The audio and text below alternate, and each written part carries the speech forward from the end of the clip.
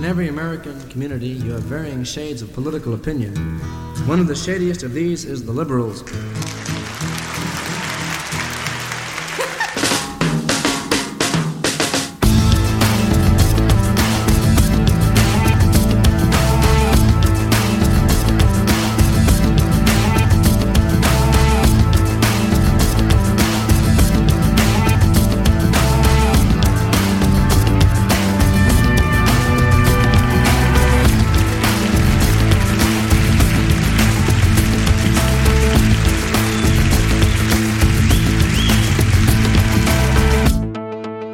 Hi, everybody. Welcome to Discord and Rhyme, a podcast where we discuss our favorite albums song by song.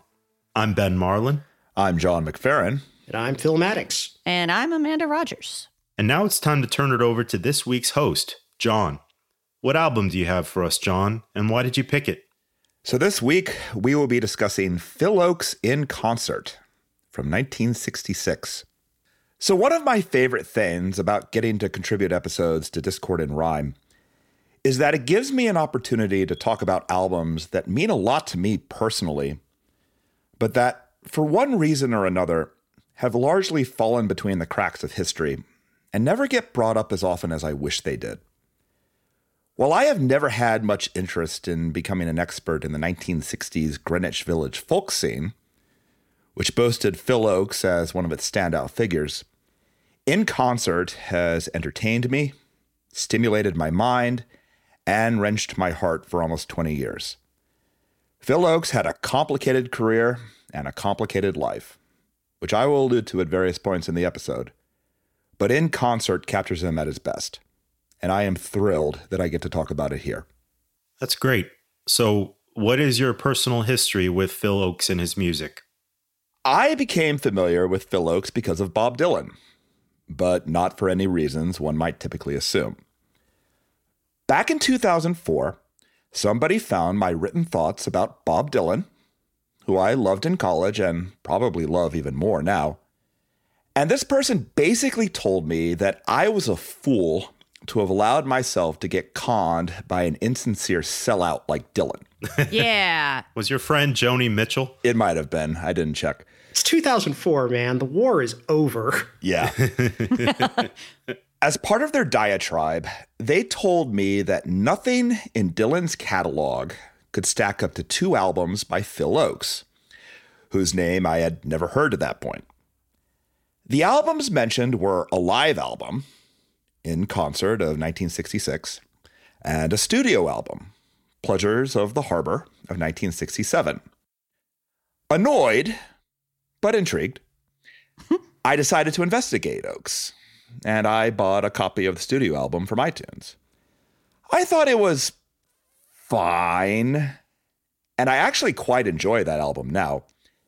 But looking back at it, getting introduced to Phil Ochs through a psychedelic Baroque pop Dixieland jazz album was about as bad of an introduction as I could have had to him, short of his Elvis Presley pastiches on the deceptively named Greatest Hits of 1970. Fast forward about 6 months. I went to stay with my brother in California for a few days, and while I was out there, we decided to hit up Amoeba Music in Hollywood. While wandering around the store, looking at everything but not looking for anything in particular, I saw the words In Concert and Phil Ochs staring back at me, and I decided that I needed to grab it. I don't remember everything that I bought at Amoeba on that trip, but I do remember that when I got back to my apartment in Chicago, In Concert was a clear standout of my haul. And I've had a deep love and fondness for the album ever since. I haven't bothered to get much more into Phil Ochs until recently, and only in recent months have I learned more of the tragic details of his later years beyond a vague sketch. But he's become a figure that I find extremely interesting. And In Concert, regardless of how much of it may or may not actually be live, is easily my favorite thing he ever did. Phil, do you have a history with Phil Ochs? Not much of one. He's a name that I've seen kicked around a bunch of times, but I'd never really listened to him or thought much about him. And then John said he wanted to do this album for an episode, and I said, yeah, sure. That is basically the entirety of my history with Phil Ochs. Okay. Amanda, how about you? Well, I am mostly just here tonight to play the clips and occasionally say mean things about Bob Dylan. But I will share my Phil Ochs origin story. And Ben, you're going to like this. I first learned about him from Stephen King. Wow. In a book called Hearts in Atlantis. And that is a collection of 4 loosely connected novellas. And in the title story, which is the best one, despite what Ben might tell you, Phil Ochs' song, I Ain't Marching Anymore, is a medium-sized plot point. I'm not going to go into detail because you guys aren't here for that. Just go read it if you're interested. It's really, really good. And it made me want to hear the song. So I acquired it in a manner that I'm certain was perfectly legal because I would never do otherwise. And I loved it immediately. And at that same time, I acquired a recording of The Universal Soldier that the internet told me was Phil Ochs, but which I learned years later was actually Donovan. So this episode has really been the kick in the pants I needed to hear more songs that are really by Phil Ochs. And what do you know? He's excellent. I'm just surprised to hear that there was a Stephen King musical reference that wasn't Blue Oyster Cult. Shocking, isn't it? Hearts in Atlantis is an amazing book, even if certain people are wrong about what the best story in it is something like that. We've been having this argument since like 2003. Yeah. I love it. So I discovered Phil Ochs back in high school or college, probably thanks to Wilson and Allroy's record reviews. I am, and you knew I was going to say this, predictable. As we record this, I'm in my early 40s and I'm still pretty liberal politically. But back in college, I was really, really liberal. And I was in love with the 1960s counterculture and especially the music associated with it. I was fascinated by anyone who had an attitude and who sang about sticking it to the man, as I absolutely wanted to do at the time and still plan on doing one of these years. As soon as work quiets down and the dishes get washed, then the man better watch out because I'm coming for him. So, of course, Phil Ochs was a perfect fit for me back then. I found a CD compilation called There But For Fortune, which contained almost this whole album plus a few tracks from each of his first 2 albums. I was entranced by it, by his music, his attitude, his politics, his incisiveness, his righteousness, and his humor. I wish I could say I've explored more of his music since then, and I still want to, but the core of what I heard back then is still so meaningful to me. So this is a great choice. I'm glad we're talking about it today. John, can you give us a history of Phil Ochs?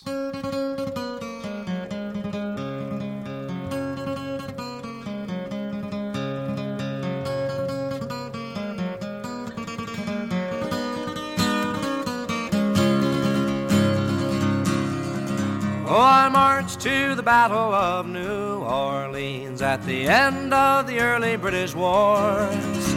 The young land started growing, the young blood started flowing, but I ain't a-marching anymore. Phil Ochs was born in December 1940 in El Paso, Texas, to Jacob Ochs and Gertrude Ochs. During World War II, Jacob, or Jack, was drafted into the Army and served as a military doctor in the European theater. And his experiences treating soldiers in the Battle of the Bulge and elsewhere affected his mental health for the rest of his life, which did not go unnoticed by Phil or by his siblings, Sonia and Michael. As a teenager in Columbus, Ohio, where the Ochs family settled after moving several times, Phil showed musical talent as a clarinetist, and he became the principal soloist in the orchestra of the Capital University Conservatory of Music before he turned 16. As with many teenagers in the 1950s, however, Phil's cultural and artistic interests turned in 2 main directions. First, towards what he heard on the radio, especially the early rock music of Elvis Presley and Buddy Holly, and second, towards what he saw in the theaters, in movies that starred figures like John Wayne. In 1958, after spending his last 2 years of high school at a military academy in Virginia, he enrolled at The Ohio State University, but he quickly burned out and bolted for Miami, Florida, where he experienced a moment of clarity after getting jailed for 2 weeks for sleeping on a park bench. In 1959, he returned to Ohio State as a journalism major who wanted to focus on politics.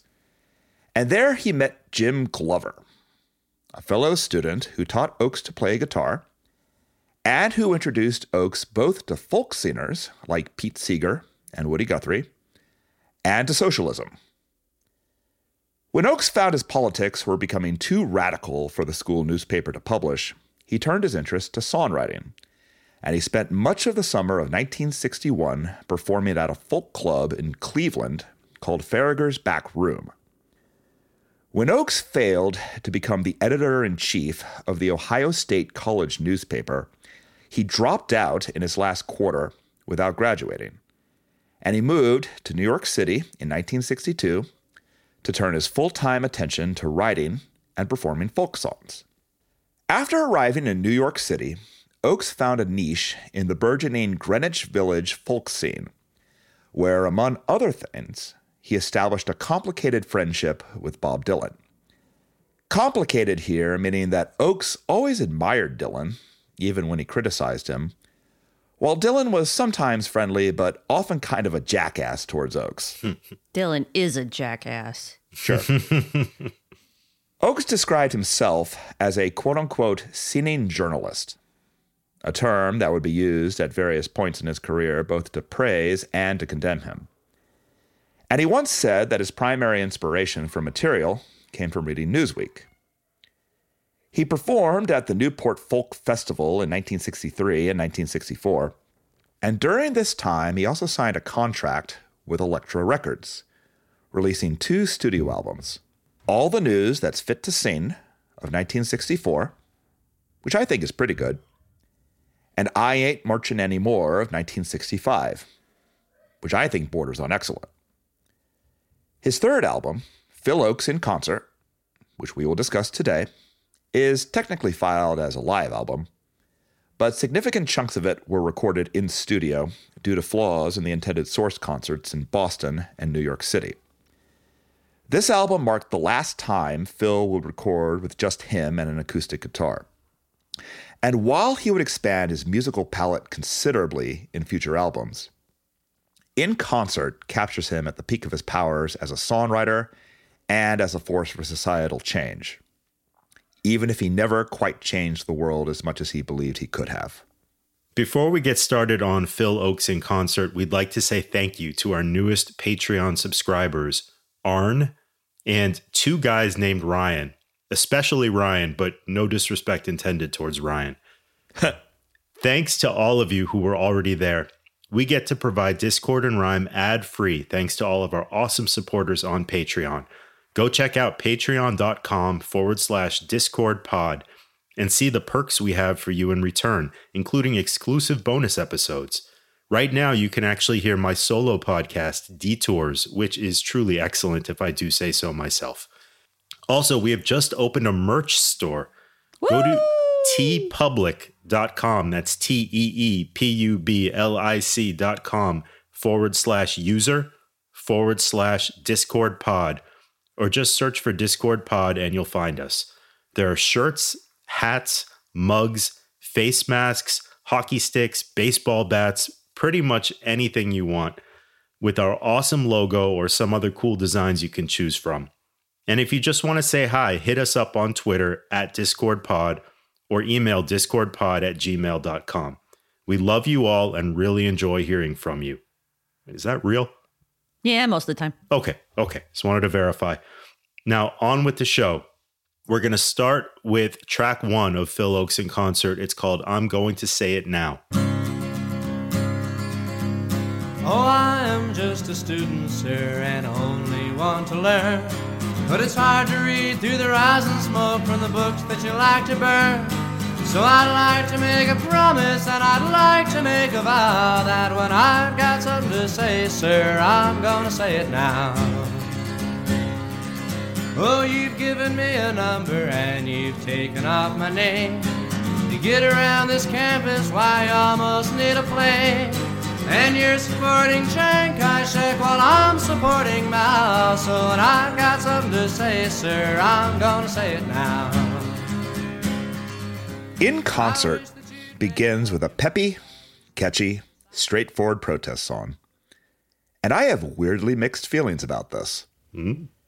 As an individual song, I think it's delightful. It's the declaration of a young college-age freethinker that he's going to make up his own mind about the nature of the world despite the efforts of the academic establishment to act as his parents and tell him what's best. Furthermore, the lyrics contain a good mix of timeless sentiments and more contemporary geopolitical references, like the mention of how the establishment would lean towards supporting Chiang Kai-shek, the leader of the Republic of China, which lost the 1948 Chinese Civil War and settled in Taiwan, while the rising generation of socialist-minded students might have sympathies towards Mao Zedong, the leader of the People's Republic of China. And yet, while it may seem weird for me to criticize a mid-60s protest album for opening with a quintessential mid-60s protest song, I kind of feel inclined to do so, because this track feels almost off-puttingly lightweight to me in the context of the rest of the album. In Concert, at its best, runs the emotional gamut from deeply critical and irreverent towards both the establishment and the typical consumer of protest music, on the one hand, to deeply contemplative of fate and the human condition, on the other hand. I'm going to say it now, in the context of an album that I truly love, is just a protest song. It's a good one on its own merits, but it's far from one of my favorites on the album. Wow, John, I'm surprised there, but I like your perspective. Phil, what do you think of the opening track? So it was basically my introduction to Phil Ochs because I really didn't know his music at all before digging into this album. And, well, it's some 60s, acoustic protest music. Yep. I would call it Country Joe and the Fishy. Yeah. When they were trying to do more acousticy, like, protest songs and less bizarre psychedelic freakouts that are the most dated things in the world. But yeah, I heard this and I'm like, well, this is decent as what it is. But, mid-60s, protest songs are never really going to light my world on fire these days. Or I guess, they can, but they have to be, more substantial than this one, which is okay. I'm surprised, but I love this one. I'm going to keep coming back to this, but I'm always in awe of the economy of Ochs' lyrics. Sure. He makes every word here count. Each verse is a different jab in his overall attack. I watched a movie about boxing last night, so that was the metaphor that I was going with. The song's melody, I mean, it is straight folk. It's not Brian Wilson complex, but it's memorable. It's just what it needs to be. I like the little bit where he adds "sir" to every chorus because he wants to get this administrator's attention, and he knows the administrator is only going to respond to obsequiousness. But then the "sir" is just Ochs' foot in the door. Because once he's in, there's nothing respectful about his message. He's holding the floor, and he belittles the administrator. He's contemptuous of the administrator, and he's even a little threatening. I like that. I will say, choosing Mao, woof. I mean, that is just the wrong choice. I don't know if it was obvious Back in back the wrong then, horse. but yeah. I don't think it was. Neither of those two choices are particularly good. Yeah. But anyway, I love this one. It is for every kid who slowly starts to suspect that those adults he's been brought up to obey are actually full of shit. Of course, it's not until you become one of those adults that you absolutely know it for sure. Amanda, what do you think of this one? I'm with you, Ben. I think Good. this is great. I really like what you had to say about Phil Ochs' economy. He's very concise, and he is being quite insulting of this adult's point of view while still being sure to pointedly call him sir from time to time. And even though the specific references are very much of their time, this is still a very typical college kid attitude. I mean, we've all been there. I was a snotty liberal college kid too. And this is this is what you do. You're out on your own and you're learning different perspectives and you feel like you know everything and you're way smarter than all those dumb adults. And even like I knew a couple of kids in college who used to wear little Chairman Mao hats around and carry the little red book. And it was a bad choice. And it was, but the thing is, like we were saying in the 60s, that wasn't as clear as it was now. And there was also very limited, accurate information coming out of China. Yeah. So it's it's an understandable reference that he's making there, even though we know now that, I don't know, Mao's a bad dude, okay? Yeah. So, yeah, I think this is a good opener. It's got certainly one of the catchier melodies on the album. And it's one of the most, well, it's probably the second most memorable song on the album to me. We'll talk about the most memorable one later on. I think this is a great opener. It's a great way to introduce what ends up being a pretty heavy listen. Yeah. And I think it's just that I like the heaviness of the listen, because I really like the song as a standalone, but I feel like I would like it more on a compilation or even on the previous album. Mm-hmm. That's fair. That's fair. But I feel like hitting you right in the head with, right off the bat with the heavier material later on. And that's fair. Would be kind of off-putting, especially in a live setting. Sure. See, the one thing, I read that "sir" as dripping with the maximum amount of contempt.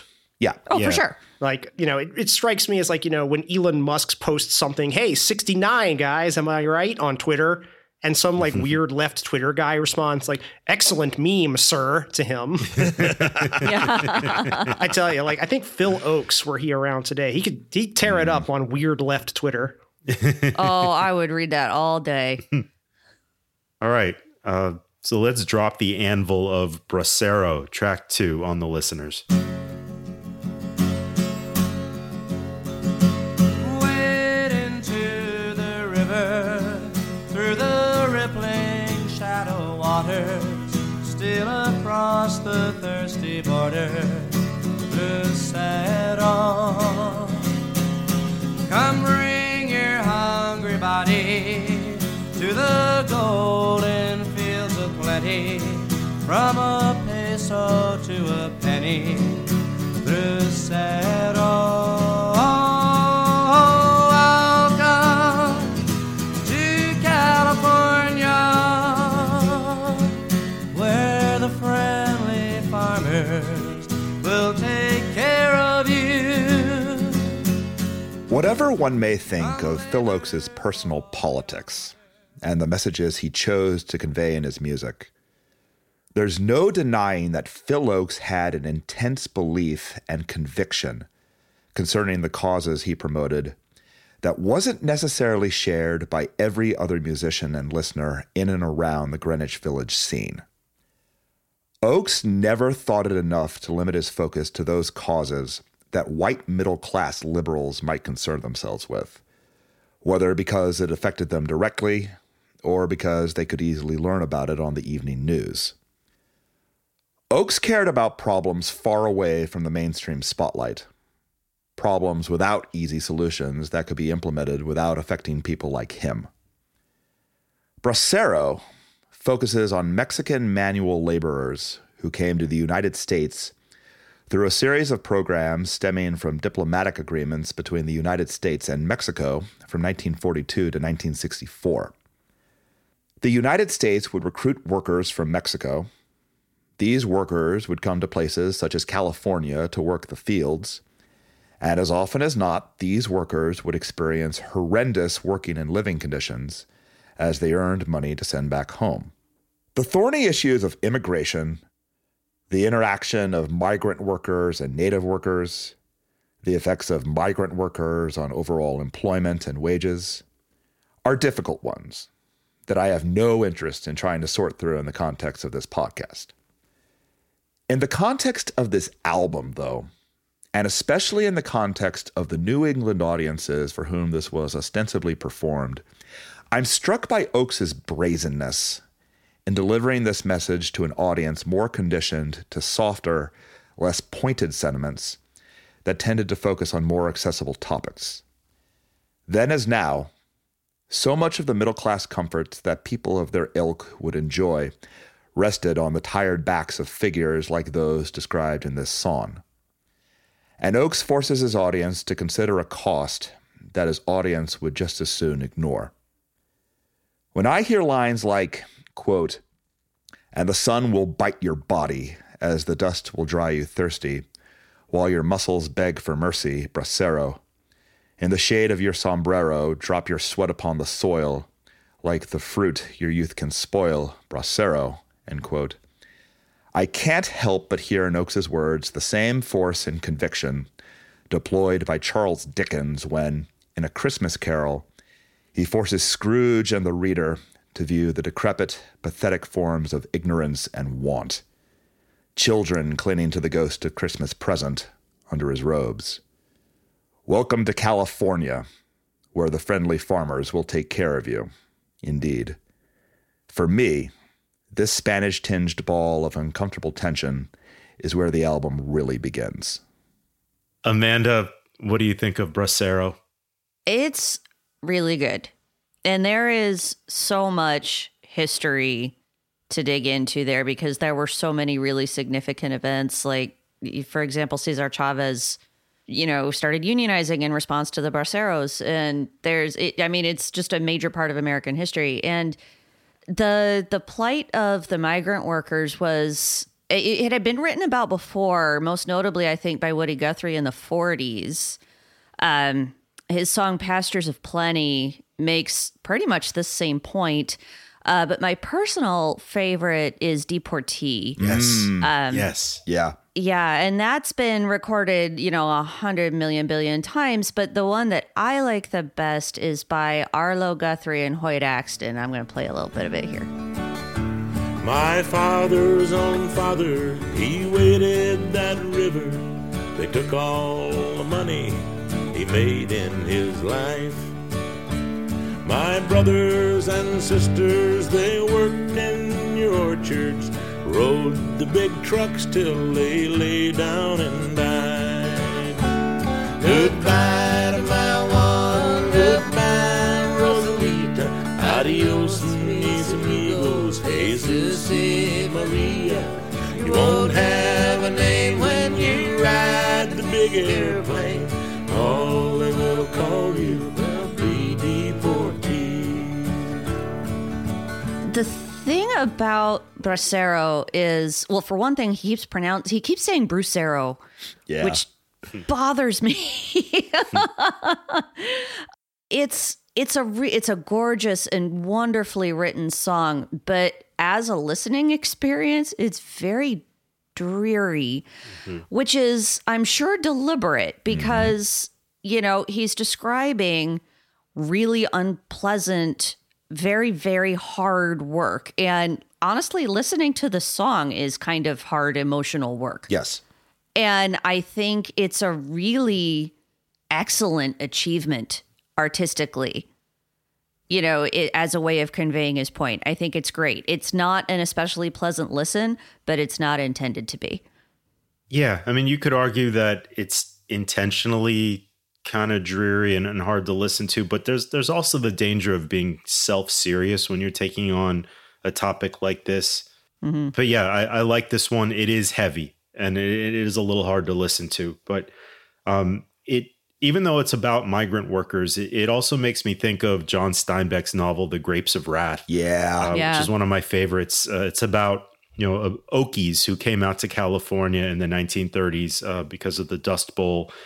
And they were basically immediately trapped and almost enslaved on these big farms out in California, working all day for almost nothing, technically free to go, but with security guards watching their every move and really only making money that they can spend in the company store. So just totally under these farmers' control. I like how Ochs can be simultaneously cutting and sarcastic towards oppressors, but also deeply empathetic towards the oppressed in the same song. Yep. And almost at the same time. Americans, even ones with the best intentions, can be scarily good at not noticing the poor immigrants who pick our food, clean our houses and office buildings, and work dangerous, shitty, soul-deadening jobs at Purdue Chicken and wherever else. I'm glad Phil Ochs was paying attention to them even a little bit. Yeah. Phil, what do you make of this one? Oh yeah, it's a very good song. like, Amanda mentioned, it's pretty heavy. And a thing with this album, which I don't know if you want to call it a flaw or not, because it is what it is that there's zero instrumental variety or virtuosity on it. Yeah. Every song is just Phil Ochs's pretty basic guitar technique and his words. So that's what you're getting the whole way. And on a song like this, like, it's good and bad. It's good because it really does, like, drive the heaviness of it home. But it also, it can be a bit much because there's nothing to distract you from what he's doing. Yeah, for sure. This song is also a good example of, like, I think a lot of people in this folk scene were very much posers. Yes. Phil Ochs was a true believer. Yep. Like, for sure. Like, he really cared about this stuff. Let's go on to the next track, Ringing of Revolution. In a building of gold with riches untold live the families in which the country was founded. And the merchants of style with their vain velvet smiles were there, for they also were hounded. And the soft middle class crowded into the last, for the building was fully surrounded. And the noise outside was the ringing of revolution.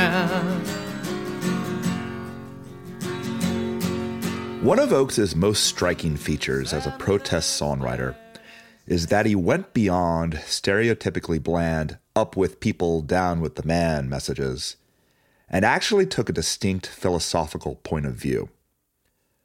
Ochs introduces Ringing of Revolution as a song about all revolutions, the French and American and beyond. But the generic revolution he describes here is framed in Marxist terms, as centering primarily on economic class divisions. The song that unfolds is gentle and anthemic, with a feel that reminds me much more of Dylan's A Hard Rain's A Gonna Fall than any of Dylan's more overtly protest-themed songs. I've been 10,000 miles in the mouth of a graveyard, and it's a hard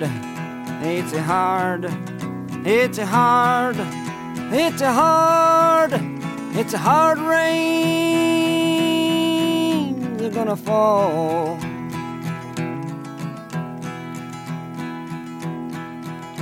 Oh, what did you see, my blue-eyed son? But the images Ochs paints under this soothing facade are shockingly aggressive. Quote, "With compromise sway, we gave in halfway when we saw that rebellion was growing. Now everything's lost as they kneel by the cross where the blood of Christ is still flowing. Too late for their sorrow, they've reached their tomorrow and reaped the seed they were sowing, now harvested by the ringing of revolution." End quote. Or take the final verse, quote, "Down on our knees, we're begging you please. We're sorry for the way you were driven. There's no need to taunt, just take what you want, and we'll make amends if we're living." But away from the ground, the flames told the town that only the dead are forgiven, as they vanished inside the ringing of revolution. End quote. Phil Ochs had no chance of becoming anything more than a cult artist with those kinds of lyrics. But there's a deep power and sincerity to his words here that I personally find extremely appealing, and I consider this one of his classics. Now, before we move on, I have to include the full spoken introduction to this song.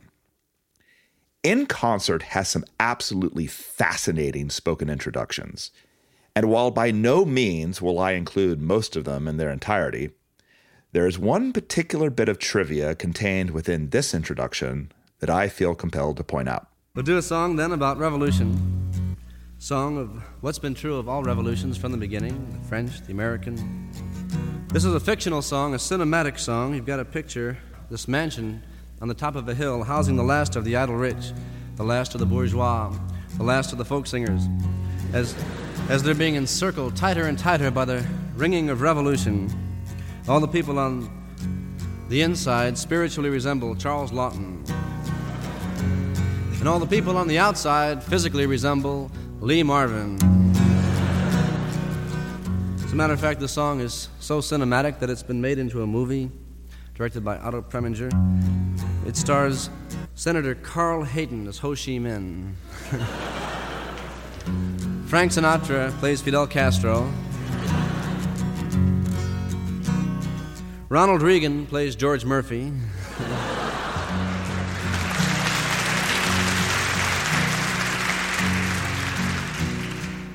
John Wayne plays Lyndon Johnson.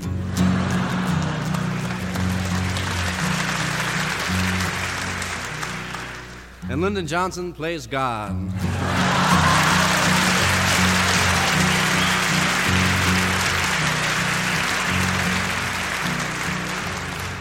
I play Bobby Dylan. The young Bobby Dylan. Ronald Reagan, the formerly Democratic actor and head of the Screen Actors Guild, who became the governor of California and later the 40th president of the United States as a Republican, would eventually become one of the most commonly referenced political figures in the world of rock music. Phil Ochs' spoken introduction to Ringing of Revolution, in which he mispronounces his name, is among the very first ever references in popular music to Ronald Reagan. Wow. Phil, what do you think of Ringing of Revolution? Those lyrics are something. Yep. I am somewhat surprised that this record label was actually willing to put it out. Yeah. People talk about these days, like, oh, everything is so political. It's like, this was on, like, Elektra wasn't like a major record label, but like, it was pretty big. Yeah. Mm-hmm. I can't imagine too many modern record labels being like, hey, let's, like, I wrote a song about how we're going to kill all, like, the rich people up to and including the middle class. Yep. And the record label's like, yep, sounds good. Anyway, message of the song aside, it's very well constructed. And, Phil Ochs has a great voice, and there's clearly real passion in it. I guess the Dylan song this reminded me of is probably Chimes of Freedom. Oh, yeah. Yeah, that's Oh, yeah. Flashing for the warriors whose strength is not to fight. Flashing for the refugees on the unarmed road of flight. And for each and every underdog soldier in the night. And we gazed upon the chimes of freedom flashing. Which has kind of a, similar, looking towards like the plight of like the poor and working man vibe to it. But Dylan, I don't know how much he actually cared about that. He always kept it pretty vague. Yeah. Phil Ochs is not keeping it vague. Mm-mm. He is telling you what needs to be done about it, which is, again, it's just fascinating to hear a song with lyrics this extremely direct. Amanda, how about you? What I want to point out, I like this song a lot. It has a really, really pretty melody to it. And what always catches my attention is the rhyme scheme. Yeah. It's a very clever rhyme scheme. And I know there is a name for this poetic form, but I can't recall what it is because I'm a pathetic excuse for an English major. But it's really, really effective. And none of the rhymes seem forced. No. There's never a point where he was like, okay, what rhymes with driven? Living. Okay, how can I reverse engineer that to make sense? It flows so well. I mean, he was just such a brilliant lyricist. And he picked a form for this song and he stuck to it and he did it super well. I got to keep listening to this song because the dreariness is a little bit of a barrier for me here. As much as I love Ochs, there's times when I respect him more than I'm eager to listen to him. Sure. He sings this one beautifully, but it just never sticks with me when it's on. So I'll keep listening because I want to hear what you all hear. I mean, I'm kind of with you because the thing is, while I like this, I don't know how often I'm going to be like revisiting this album when we're done with this episode, just because it's a lot. Oh, yeah. And it's like, as I've been like listening to this album intently for the last few days, I'm like, this is very good. And I'm pretty sure I'm not going to listen to it again for like 5 years. I feel like I pick a lot of those albums. Yeah. For me, I love Phil Ochs. Like, he has meant something to me for 20 years or embarrassingly more. But at the same time, I'm just never like, oh, let me put on a Phil Ochs album, because it's heavy and it's kind of monochromatic. So that's just a weird discrepancy. And it absolutely cannot work as background music either, because the focus is completely on his words. And there's, again, like I said, no instrumental variety or virtuosity or anything. If you're not willing to sit there and just listen to Phil Ochs, preaching at you for 55 minutes, there is no reason to put one of these albums on. Yeah. Mm-hmm. All right. We're going to move on to the next track. Is There Anybody Here? Is there anybody here who'd like to change his clothes into a uniform? Is there anybody here who thinks they're only serving on a raging storm? Is there anybody here with glory in their eyes, loyal to the end, whose duty is to die? I want to see him, I want to wish him luck, I want to shake his hand, want to call his name, put a medal on the man. Is there anybody here who'd like to wrap the flag around an early grave? Phil Ochs' thoughts regarding soldiers defied easy characterization. Please note here that I most definitely did not say that his thoughts regarding war defied easy characterization. Phil Ochs hated war, and in particular the Vietnam War, with all the subtlety of a Mack truck downshifting on the highway. And it wouldn't be much of an exaggeration to say that the intensity with which he pursued his quixotic goal of bringing the war to an end helped accelerate his premature death. Soldiers, however, were a much more complicated matter. As I alluded to during the artist history section, his father's experiences in World War II severely damaged him until he died in 1963. Jack Ochs suffered from bipolar disorder and depression, and he required hospitalization for the latter. He couldn't establish a successful medical practice despite his best efforts, and he kept moving his family around the United States as he repeatedly bounced from working in one hospital to working in another one. Jack Ochs and Phil Ochs never had an especially close relationship, but while Phil Ochs didn't talk about his father very much, it didn't take much in the way of amateur psychology for those close to him to conclude that Phil's aggressive pacifism stemmed at least in part from seeing the effects of war on his father. On the other hand, while he had deep sympathy for soldiers in terms of what they might experience due to the decisions of greater powers who controlled their fate, he didn't feel inclined to give them an automatic pass either. Two of his most famous songs from I Ain't Marchin' Anymore, the title track and Draft Dodger Rag, are sympathetic looks at somebody with what he saw as the courage to refuse the call to go off and kill in the name of patriotism. And many of the same sentiments apply here. Is There Anybody Here focuses on those who go off to war and might even enjoy it. And Phil's tone here, while not reaching outright condemnation, shows somebody who doesn't really understand the mindset of the willing soldier. Quote, "Is there anybody here proud of the parade who'd like to give a cheer and show they're not afraid? I'd like to ask him what he's trying to defend. I'd like to ask him what he thinks he's going to win." End quote. Or, in a verse that gets sung at various points, quote, "Is there anybody here who thinks that following the orders takes away the blame? Is there anybody here who wouldn't mind a murder by another name? Is there anybody here whose pride is on the line? With the honor of the brave and the courage of the blind?" End quote. And finally, there's the chorus, which has a tinge of sarcasm, but which I find tempered with a dose of shrug-shouldered bewilderment. Quote, I want to see him. I want to wish him luck. I want to shake his hand. Gonna call his name. Put a medal on the man. Put a medal on the man. End quote. As for the song itself, it's maybe a little less crisp and a little more rambling than the very best material on here. But I find that the emotional strength of his words and delivery more than compensate. This one hit me at just the right time.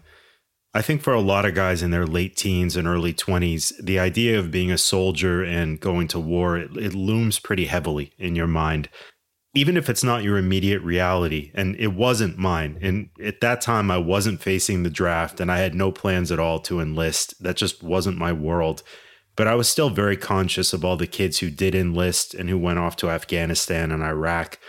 And I was conscious of all the kids in past generations who'd had less of a choice than me, because of their socioeconomic status, or because they were drafted, or because the cause seemed more pressing and noble than later causes might have seemed.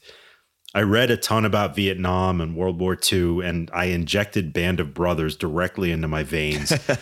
And as much as I could, I tried to understand the experiences of the men who went off and fought and died in those wars. And I kept up with the deaths in Afghanistan and Iraq. And while I didn't know any of those soldiers, I was still just devastated by what happened to them. It was all pretty heavy in my mind, or as heavy as it could be for someone who was not in danger of actually having to experience it. So that's all just to say that the young male experience of going off to war was very much on my mind when I first heard this song. The song is just a masterful pairing of condemnation and empathy. Yeah. Ochs thinks that signing up to go to war is a folly, even a murderous folly, but I think there's a level where he understands why young people get swept up in the patriotism and pomp and feeling of duty, and they go do it anyway. Yeah. Or at the very least, he feels sympathy for what they end up going through. And I think he knows that the best he can do for a lot of young people is just give them something to think about as they go off. Maybe they'll see things a little differently while they're over there. There's not a wasted syllable here, and the lovely melody just delivers those lyrics perfectly. And this one just breaks my heart. Mm-hmm. Amanda, what do you make of it? It's excellent. The sort of dissonance between the military as a concept and warfare as a concept and soldiers as individual humans is... that's a very complicated topic, and there is a lot of digging that one can do into trying to reconcile those concepts. And I think that, with his typical economy of phrasing here, Phil Ochs he asks some really interesting and important questions. And there are other pieces of media that have spent a lot more time not really reaching the point that he's making. Like, what's that line? Is there anybody who thinks that following the orders takes away the blame? Like the movie A Few Good Men spends, 2.5 hours? Yeah. Addressing that exact question. And you get an answer, but it's still not as satisfying as this 2-minute song. This also hits me in a pretty emotional spot because both my family and my husband's are just littered with soldiers. We've had, there have been members of our family in every major conflict the U.S. or Canada was involved in, from the American Civil War all the way up through Iraq and Afghanistan. And it's a thorny issue, and one that I think about a lot. And I think that Phil Ochs here sort of articulates a lot of my own confusion. I like that it's deeper than the other song you mentioned before, The Universal Soldier by Donovan, which I think is just kind of dismissive. I mean, it makes an interesting point, but I like that Ochs does not dismiss. He condemns, but he also tries to understand. What I was going to say is he doesn't understand all the way, but he's willing to concede that part of that is him.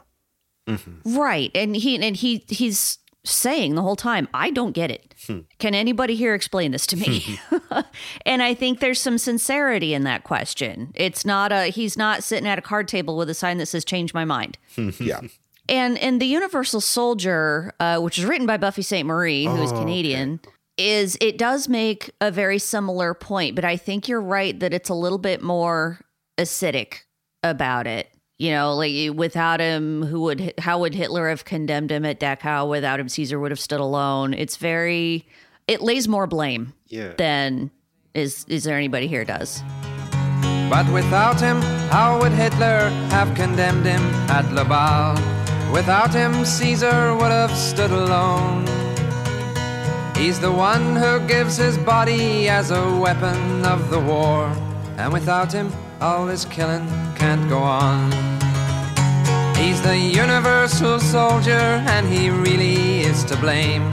His orders come from far away no more. They come from here and there, and you and me. And brothers, can't you see? This is not the way we put the end to war.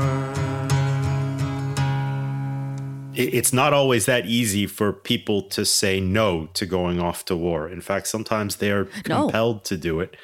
Right. So it's one of those where it's like, it's technically a volunteer army, but if you really zoom in a lot of cases, not really. Yeah. Phil, what do you think of this one? I think it's another good song.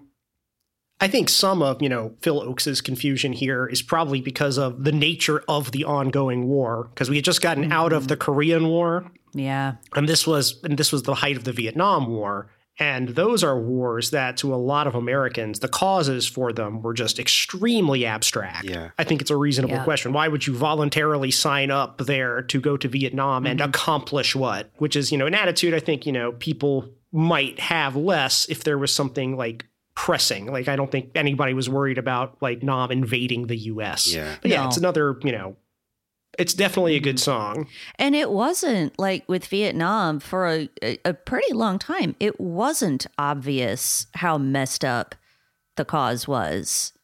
There were a lot of people who, in very good faith, believed the domino theory and believed that we were there fighting the good fight. Mm-hmm.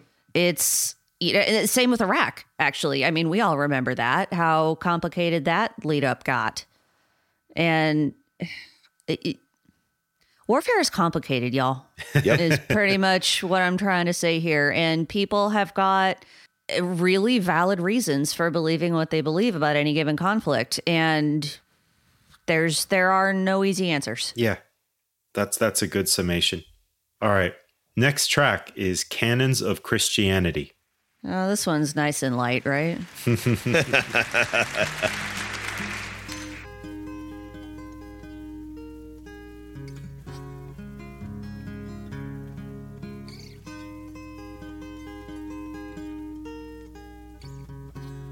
That's the melody. Christian cannons have fired at my days with a warning beneath the holy blaze, and bow to our authority, say the canons of Christianity.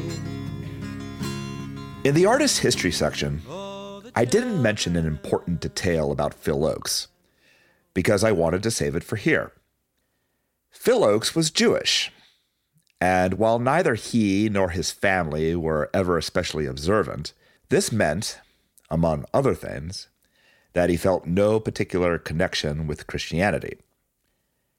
After an amusing introduction, in which Ochs tells us that God/Bob Dylan appeared to Ochs to tell him that something must be done about Christianity, after God has just watched the movie The Greatest Story Ever Told, Ochs then delivers a quiet 4-minute acoustic ballad, quote-unquote anti-hymn that is, okay, I guess. But even then I might be reaching.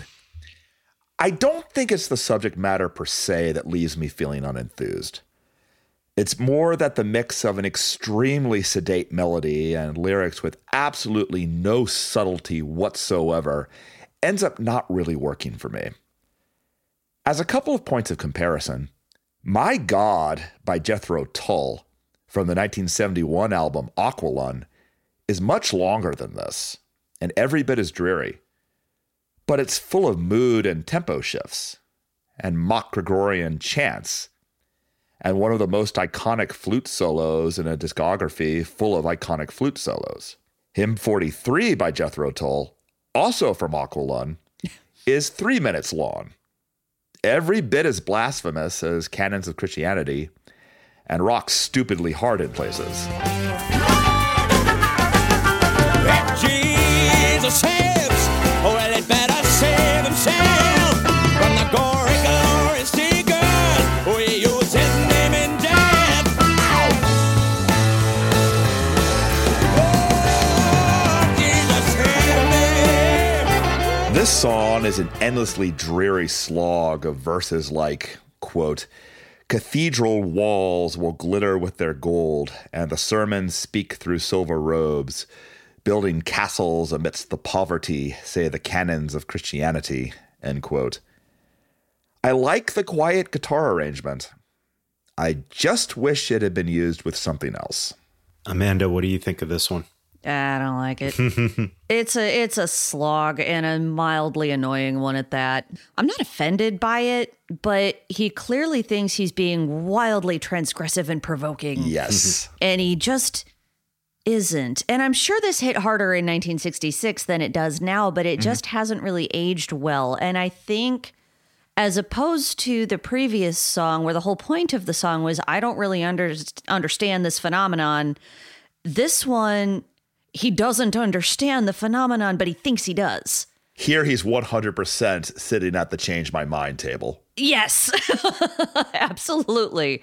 And it's, I don't know, this is the kind of thing that as a practicing Christian, like I said, I'm not offended by this, but I do find it annoying when somebody who clearly doesn't know what they're talking about makes these very pointed criticisms that are extremely easy to counter, you know, if they knew anything about the subject matter. So, you know, and lots of, as John pointed out, lots of other people have done similar things since this came out. And so Canons of Christianity just ends up sounding kind of whiny and irritating to my modern ears. Phil, what about to your modern ears? Sucks. Yeah, I can see that.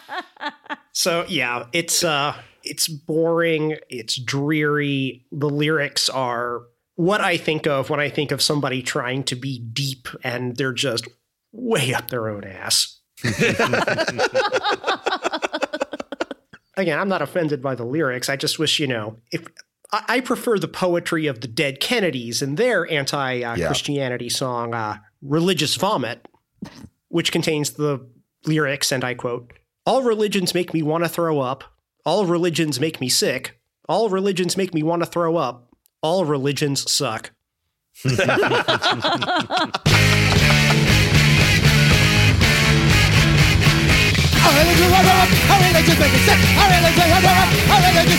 That's basically what Phil Ochs is saying here.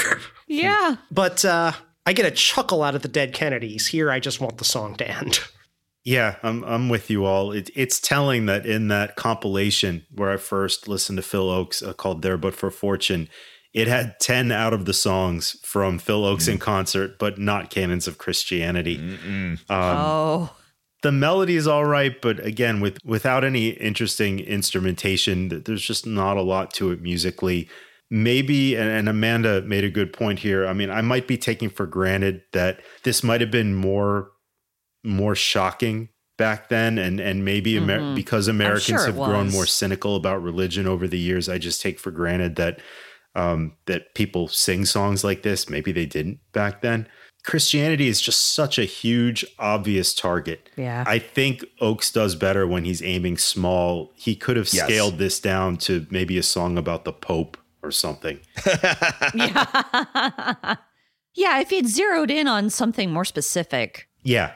It might have worked out better. Let's go on to There But For Fortune.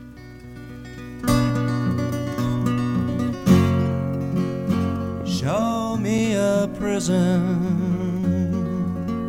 show me a jail, show me a prison man whose face is growing pale, and I'll show you a young man with many reasons why, and there but for fortune may go you or I. Phil Ochs introduces this song as one that Joan Baez wrote for him. But he's making a bit of a joke. Phil originally wrote this song, but a year before he recorded the version for this album, Baez recorded her own version, which peaked at number 8 in the UK. Show me the alley, show me the train, show me the hobo who sleeps out in the rain, and I'll show you a young man with so many reasons why. There but for fortune go you or I. At the same time, there's also a grain of truth in his remark. Prior to the Baez cover, Phil had actually recorded his own version of this, which came out on a 1964 label-wide release for Vanguard called New Folks Volume 2, and would later see release on a 2006 Phil Ochs compilation called The Early Years. Show me the whiskey that stains on the floor. Show me a drunken man as he stumbles out the door. And I'll show you a young man with many reasons why. And there but for fortune may go you or I. Your mileage may vary, but I don't find this early version nearly as effective as what came later. Yeah. It's simply too fast, and it never has a chance to latch on to the heart and soul of the listener. Baez clearly heard a potential in the song that Ochs missed the first time around, and Ochs clearly liked what she had done with it, because the version on In Concert is essentially a cover of the Baez rendition of it. I absolutely adore this song. There's a spareness in Phil's lyrics that was not always typical of him, even if the spareness of the arrangement is typical. In his eagerness to make a political or philosophical point, he could sometimes overwrite a bit, but here he doesn't waste a single word. He presents 4 vignettes: a prisoner, a hobo, a drunk, and a country bombed during war.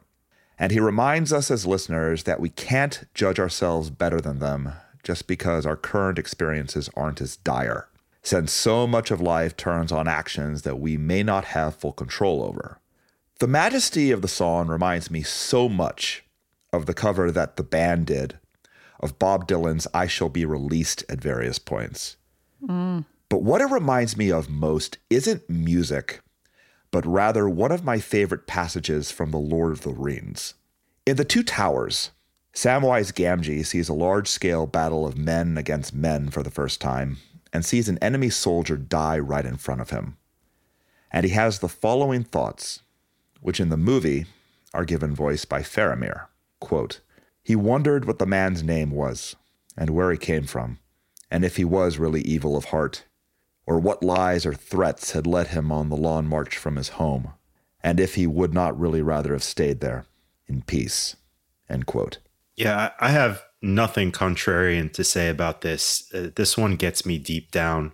It's delicate and beautiful and flowing with empathy and humility. I did not know about that earlier version, but he's singing it just like he sings every other song at that point. Whereas this one, he just slows down and does it completely differently. And this is much better. And I really love the last bit where he just kind of, the last or I at the very end of the song, where he just ramps up the melody and intensity. and ends on a beautiful note. And I'll show you a young land with so many reasons why. And there but for fortune may go you or I, or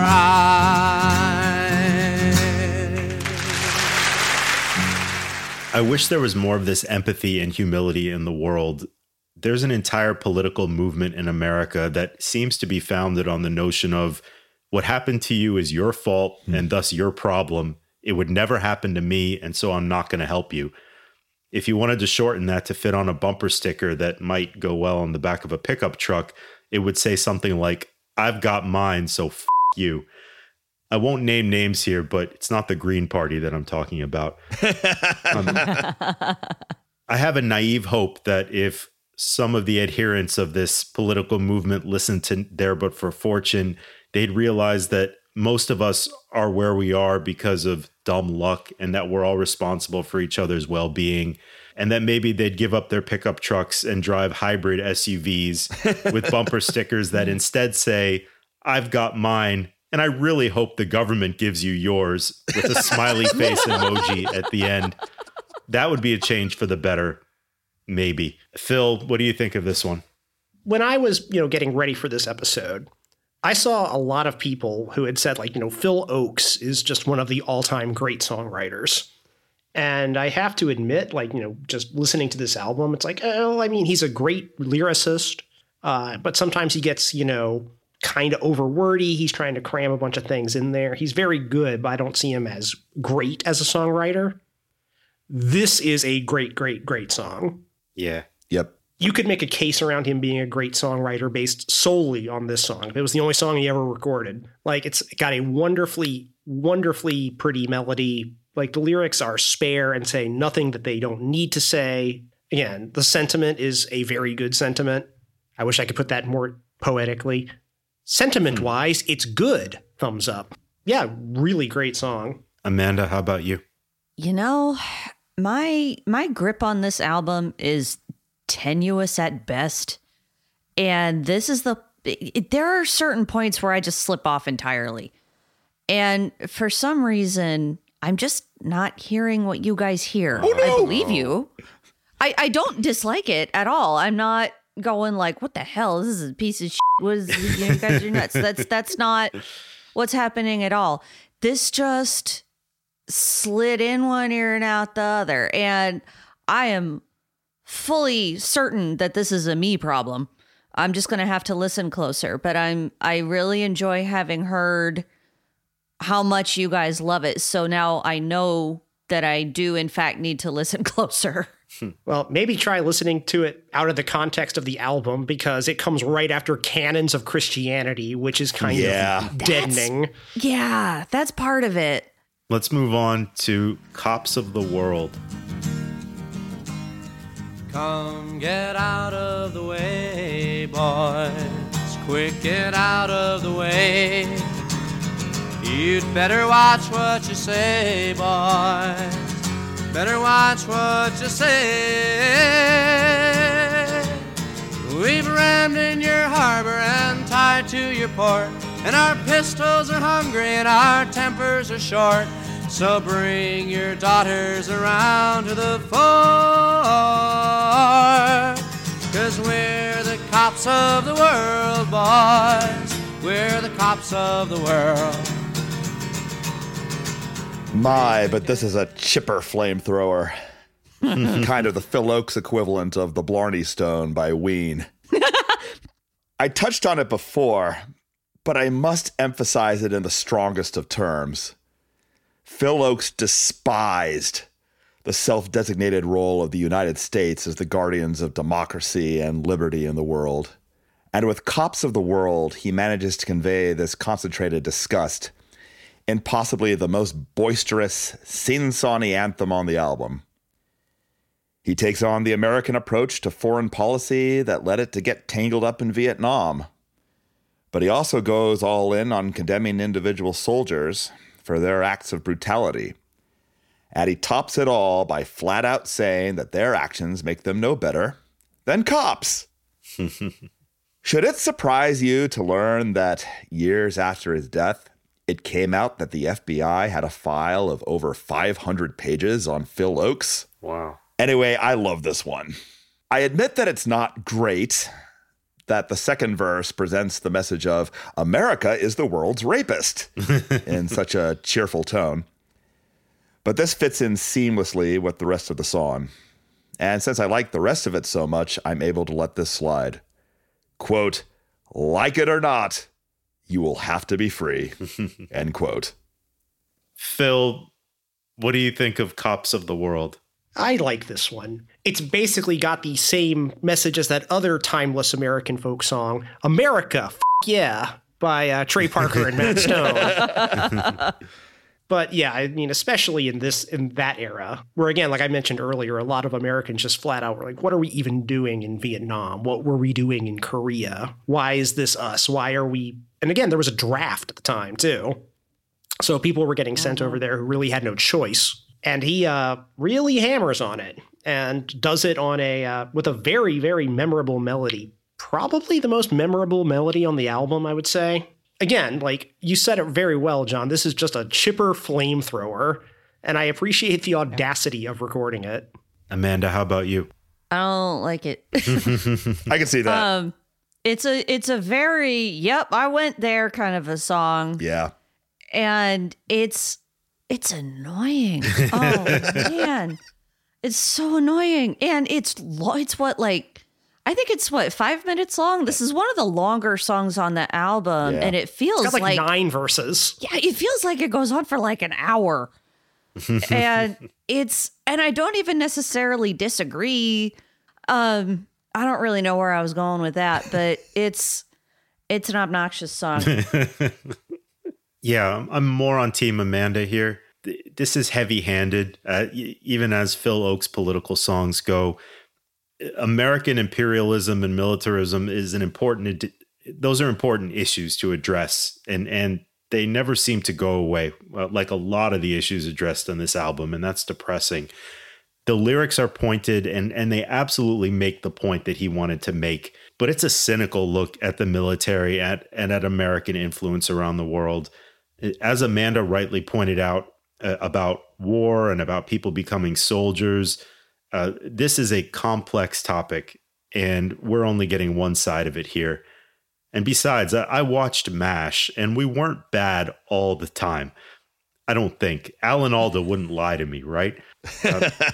Never. The melody here is zippy enough, but there's zero subtlety, and it's not one of my favorites. Yeah, I mean, that's a problem I have like with Phil Ochs in general, is that he is a phenomenally not subtle songwriter, which does result in a lot of his music being very dated and also very so on the nose. I mean, a few episodes ago, I talked about John Prine and his song, Your Flag Decal Won't Get You Into Heaven Anymore, about, American jingoism and stuff. And it makes, this kind of point with, some sort of humor and slyness and like cleverness. Whereas here, there's something clever about this. It's very much Phil Ochs preaching to the converted and wanging you in the head over and over again with this message. Yeah. Maybe it says something about me that I find this song fun regardless. But yeah. Yeah, and he can be more subtle than this. He just left all that at the door. It's kind of interesting to me that this album has both Is There Anybody Here and Cops of the World. Yeah. It's like the two sides of the Phil Ochs subtlety coin. Right. Like that one is written with a fair amount of subtlety and sensitivity, and Cops of the World is a blunt instrument. Oh, I also, though, Phil just reminded me of something else fun that I wanted to point out, which is that Phil recently covered an artist called John, and now John is covering an artist called Phil, and I like that very much. That's great. All right, let's go on to the next song, Santo Domingo. And the crabs are crazy. They scuttle back and forth. The sand is burning. And the fish take flight and scatter from the side. Their course is turning. As the seagulls rest on the cold cannon nest, the sea is churning. The Marines have landed on the shores of Santo Domingo. This one is kind of a drag. In 1965, the Dominican Republic fought a civil war, and the United States Marines intervened on behalf of one side. I will not cover the details here, but if you know anything about the general history of the United States intervening in Latin American affairs from the 1960s to the 1980s, you can probably guess 70% of the relevant details without looking it up. Yup. As with Bracero, I'm glad that Ochs chose to make his audience spend some time thinking about an aspect of world politics that he cared about, but that many of them would just as soon have ignored. Ochs had a genuine passion for many Latin American political movements that stood in opposition to official United States interests. And one of his greatest emotional pains in the 1970s came from the death of his friend, Victor Jara, a prominent Chilean musician who was murdered during the overthrow of the Allende government in 1973. And yet, while I admire Ochs' tenacity here, 9 verses is a lot. And the song just isn't varied or interesting enough to support that much material. One detail that I do really like, though, comes from the decision to make the first verse and the final verse identical.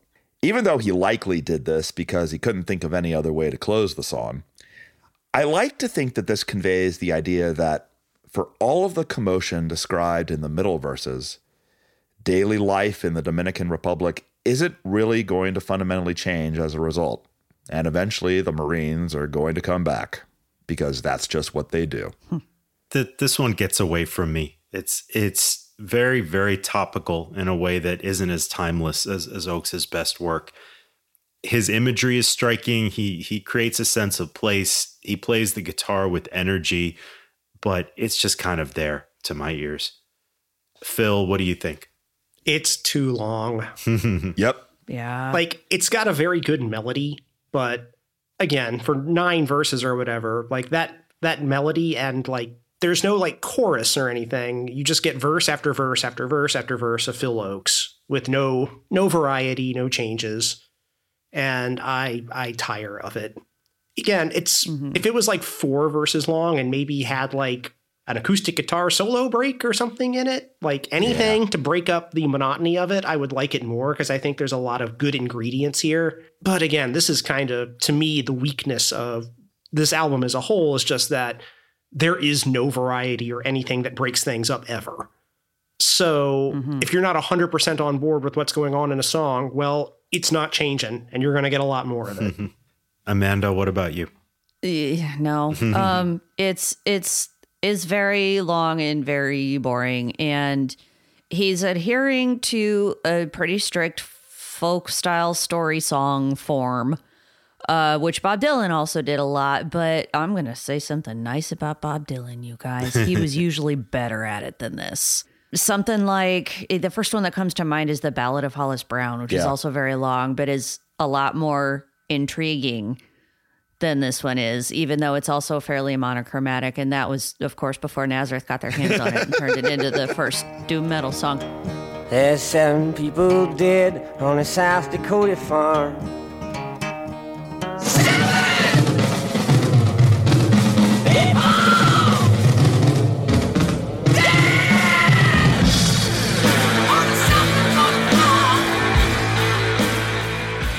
One thing I want to point out about the album is that, you know, we've been critical of some of the individual songs, but the album has just kind of an overall feel to it. And the between song patter is very important to it. Oh, for sure. And beyond that, just knowing that it's not really a live album for the most part, and then listening to where the producers throw in the laugh track and the applause, that's just kind of trippy in itself, and it creates its own experience.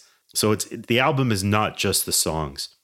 Well, Phil complained that the last song didn't have enough changes. Boy, do I have something for you. Let's go on to the next track, Changes. Changes. Nice. Changes. Don't tell them to grow up out of it. Oops, I seem to have made a mistake. I do that sometimes. Here's the right changes.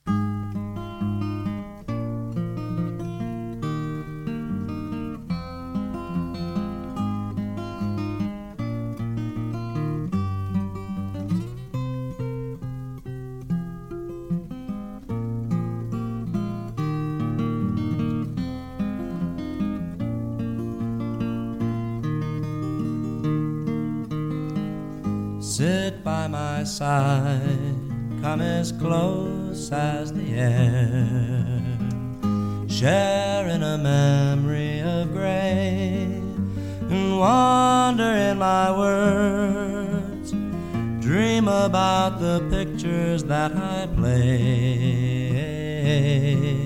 of changes. This one was a bit of a slow grower for me. But once I allowed myself to accept that it was okay for Phil Ochs in 1966 to write a great quiet acoustic ballad without even a whiff of protest elements, it became a favorite of mine. To this point, for lack of a better way to put it, Ochs tended exclusively to write songs about things, which one might expect from somebody who, by their own admission, got most of their ideas from Newsweek.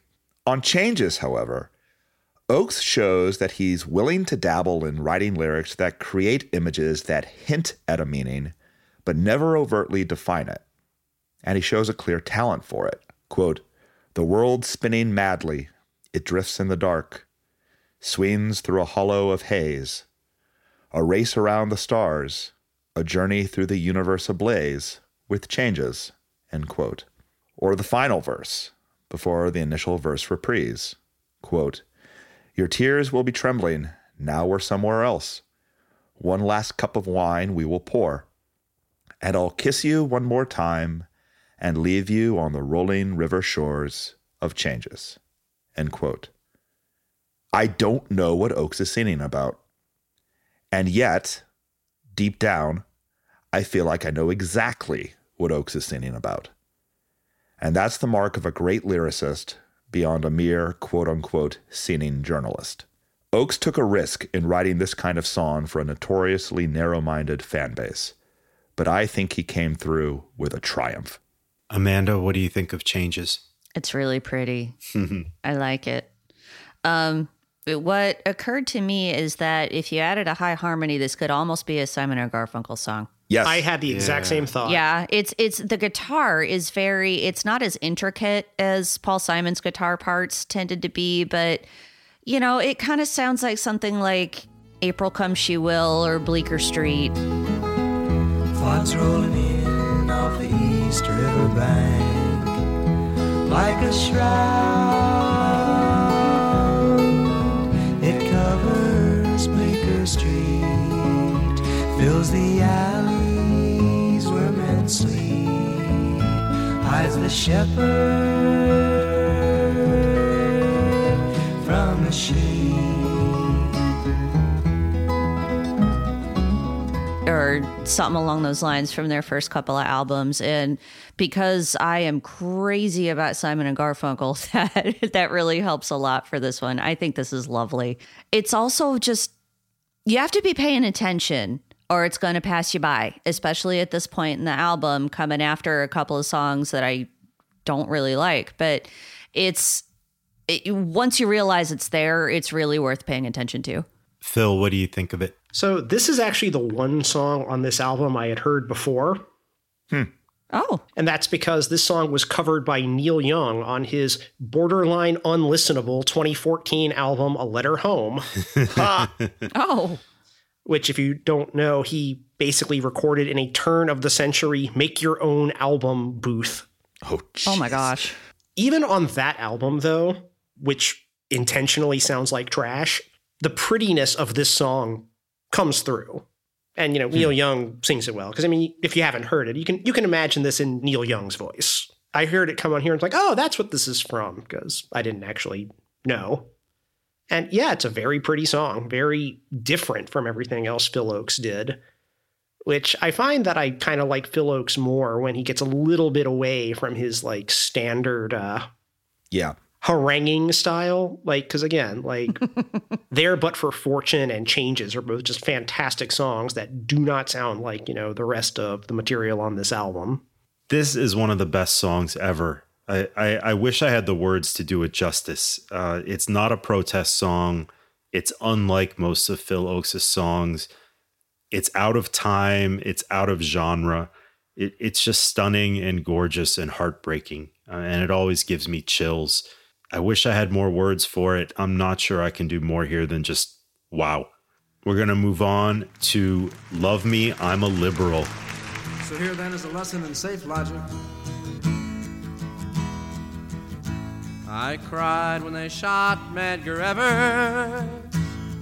Tears ran down my spine.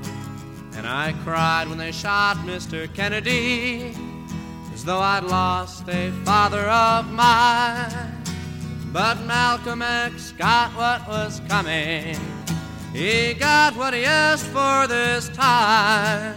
So love me, love me, love me, I'm a liberal. Get it?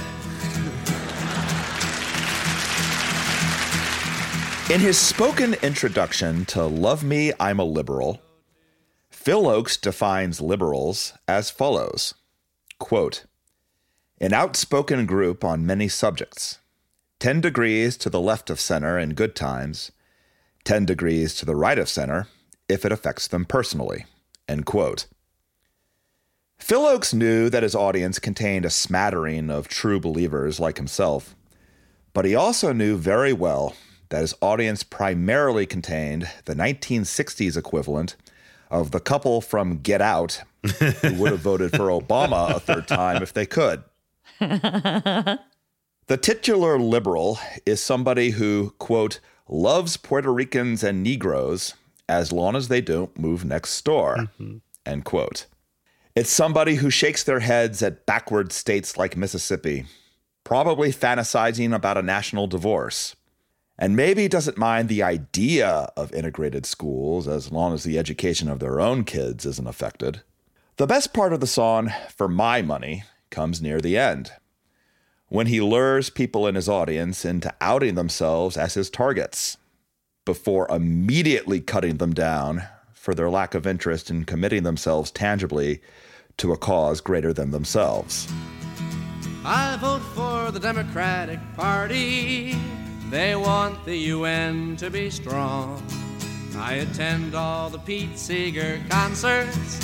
He sure gets me singing those songs. And I'll send all the money you ask for, but don't ask me to come on along. So love me, love me, love me, I'm a liberal. This is one of my favorite songs of all time. My personal politics have gone through quite a journey in my adult life. But while 20-year-old John would find much of what 42-year-old John believes bewildering, these two iterations, both firmly grounded in the claim of the Epistle of James that faith without works is dead, would find common ground in the disgust Ochs expresses for the vacuous, counterproductive self-congratulation that plagues so much of self-professed liberalism to this day. Hell, I live in Oak Park, Illinois, a community like so many others in the area that wants to make sure you and everybody else knows all of the great progressive things it did 50 years ago. But if there are measures on the table today that could help more people in the area afford to live there, well, we have to think of the property values. This song will never, ever lose relevance in the United States especially. And the timeless melody, borrowed in parts from the traditional Irish-American number, Old Rosin the Bow. I've traveled all over this world, and now to another I go. And I know that good quarters are waiting to welcome all Rosin the Bow. To welcome all Makes it so that adding new verses to it is actually surprisingly easy. A couple of years ago, In a period of annoyance over various political kerfuffles that got a lot of people in a tizzy, but that just got dumber the more I thought about them, I jotted down the following, quote, I put up a sign full of colors so people will know that I'm good. It's got all the right catchphrases to make people think what they should. But I don't think I'll give any money or time. If I could, then I would. So love me, love me, love me. I'm a liberal. End quote. Finally, I am absolutely obliged to mention that this song has been covered a lot. But the cover version that has had the most staying power is one from 1994 by Jello Biafra and Mojo Nixon.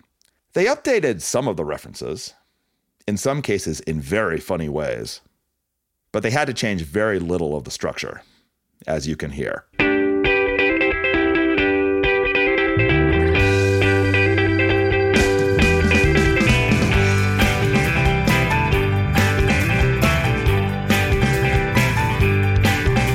I cried when they shot John Lennon. Tears ran down my spine. And I cried when I saw JFK, as though I lost a father of mine. But Malcolm X and I-C had it coming. They got what they asked for this time. So love me, love me, love me. I'm a liberal. I cried when I saw JFK just has me rolling every single time. It's really good. I think Jello Biafra and Phil Ochs might have been kindred spirits. Yeah. Phil, what do you make of this? I mean, this one's great. I mean, it's absolutely hilarious. And despite the extremely dated references in it, it will never, ever, ever, ever age a day because this attitude is never going anywhere. And it's incredibly frustrating, but it is what it is. It's just funny just how much, Phil Ochs has these people nailed. Yep. Because, I mean, I guess the related concept is the NIMBY, not in my backyard, which we see quite a bit of around where I live, where there's, all these people with, bumper stickers, about how we need to do all these amazing social things. And they tried to build some, Section 8 housing. They're like, oh no, that'll add traffic. You don't want there to be traffic, right? But then they built, some $1 million townhouses. Mysteriously, nobody complained that those were going to increase traffic. Yep. Gee, I wonder what the difference was. Any song that slams that kind of hypocritical, obnoxious, just infuriating way of being just gets an instant thumbs up from me. Yeah, it's true. We're so lame. I kind of got a lot on this one. I'm a liberal, even after age 40, despite Winston Churchill's warning. I'm less starry-eyed than I was when I was 20 about the world and about allegedly liberal politicians.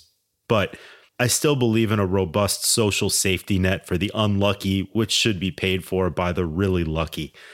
I believe in regulations that protect the worker and the consumer, even if the CEO thinks they're bad for business.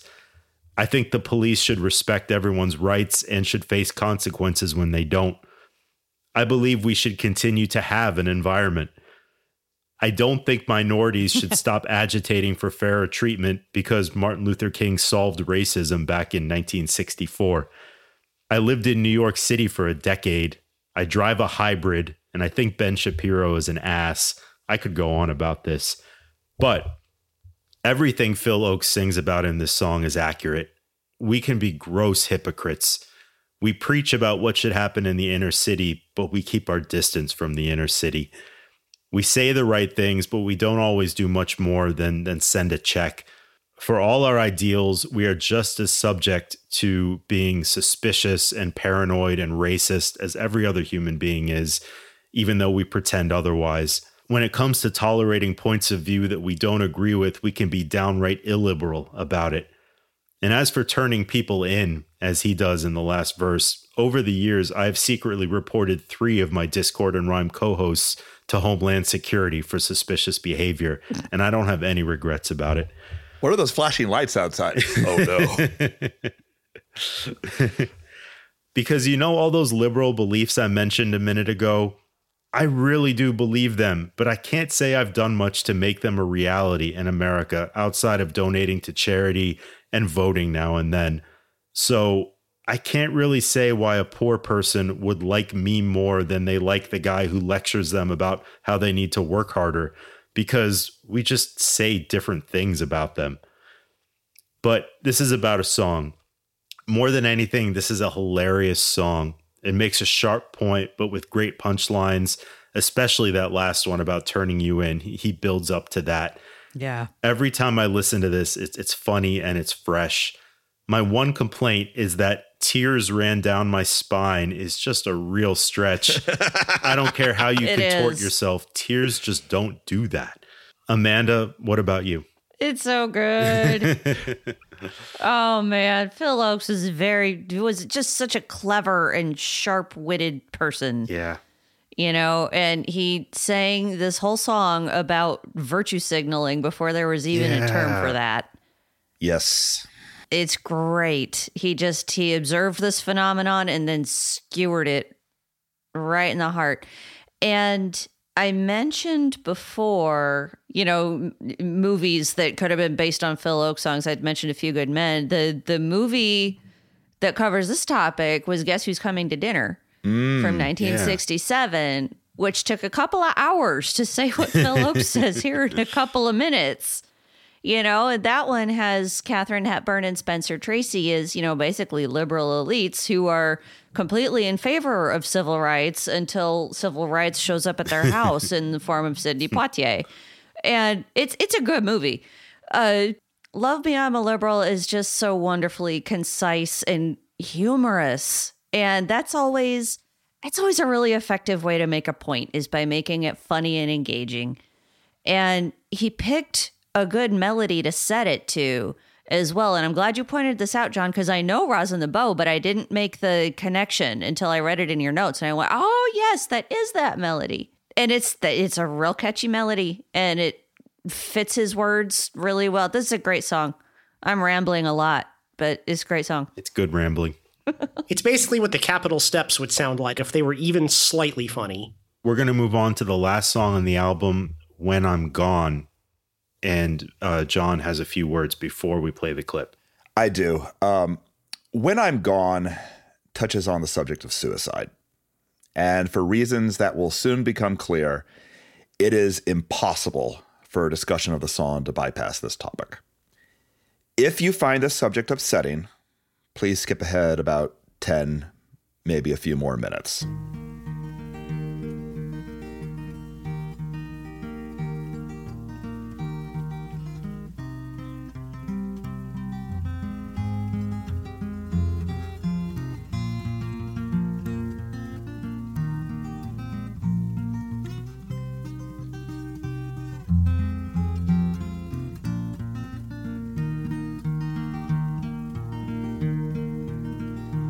There's no place in this world where I'll belong when I'm gone, and I won't know the right from the wrong when I'm gone, and you won't find me singing on this song when I'm gone, so I guess I'll have to do it while I'm here. And I won't feel the flowing of the time when I'm gone. All the pleasures of love will not be mine when I'm gone. My pen won't pour a lyric line when I'm gone, so I guess I'll have to do it while I'm here. On April 9th, 1976, Phil Ochs died by suicide at the age of 35. He died in the home of his sister Sonia, with whom he had recently started living after an especially difficult stretch, the details of which I will not fully cover here. The roughly 10 years between the release of In Concert and Phil's death had some high points, But Phil's life and career did not go at all the way he might have expected. In 1967, he moved from New York to Los Angeles, leaving the Elektra label for A&M Records, with whom he released 4 studio albums. Ochs believed that his 1967 release, Pleasures of the Harbor, would make him a superstar. And the sea bids farewell. She waves and swells and sends them on their way. Time has been her pay, and time will have to tell. Oh, soon your sailing will be over. Come and take the pleasures of the harbor. After it sold poorly relative to his expectations and received largely negative reviews, he never really recovered, even if the album became his best-selling work and gained a cult following over time. Over the next couple of years, he largely adopted a dual artistic identity. On the one hand, a surprisingly adventurous boundary pusher, moving his folk music in the direction of art rock on Tape from California, even as Bob Dylan was retreating into the safety of country music. And on the other hand, a mainstay of an increasingly impatient protest movement, somebody who still believed he could end the Vietnam War through songs, like his 1968 song, The War Is Over. Silent soldiers on a silver screen, framed in fantasies and drugged in dreams, unpaid actors of the mystery. The mad director knows that freedom will not make you free. And what's this got to do with me? I declare the war is over. It's over. It's over. And bring about positive social change through his efforts. Instead, he and others in the protest movement got a war that just wouldn't end, and in the elections of 1968, they got Richard Nixon. Phil Ochs did not take this well. And it didn't help when his childhood hero, John Wayne, starred in the overtly pro-military 1968 film The Green Berets. The 1969 album, Rehearsals for Retirement, is where the somewhat suicidal subtext of Ochs' lyrics became impossible to ignore. My life is now a myth to me, like the drifter with his laughter in the dawn. My life is now a death to me, so I'll mold it and I'll hold it till I'm born. And while I think it's very good, it sold exceptionally badly and fell out of print quickly. Ochs' next studio album, the ironically titled Greatest Hits of 1970, was also his last studio album. And on this album and the ensuing tour, he took a major gamble that didn't really pay off. He decided that the protest music scene had lost its ability to reach people. So in his own words, he decided that he needed to be, quote, part Elvis Presley and part Che Guevara, end quote. He began performing in a gold lame suit, interspersing his own material with Elvis Presley and Buddy Holly medleys. And while he had some crowds that warmed up to him, most of them didn't understand what he was doing. From there, he entered a period of writer's block that he never escaped from, not helped by an ever-increasing usage of drugs and alcohol.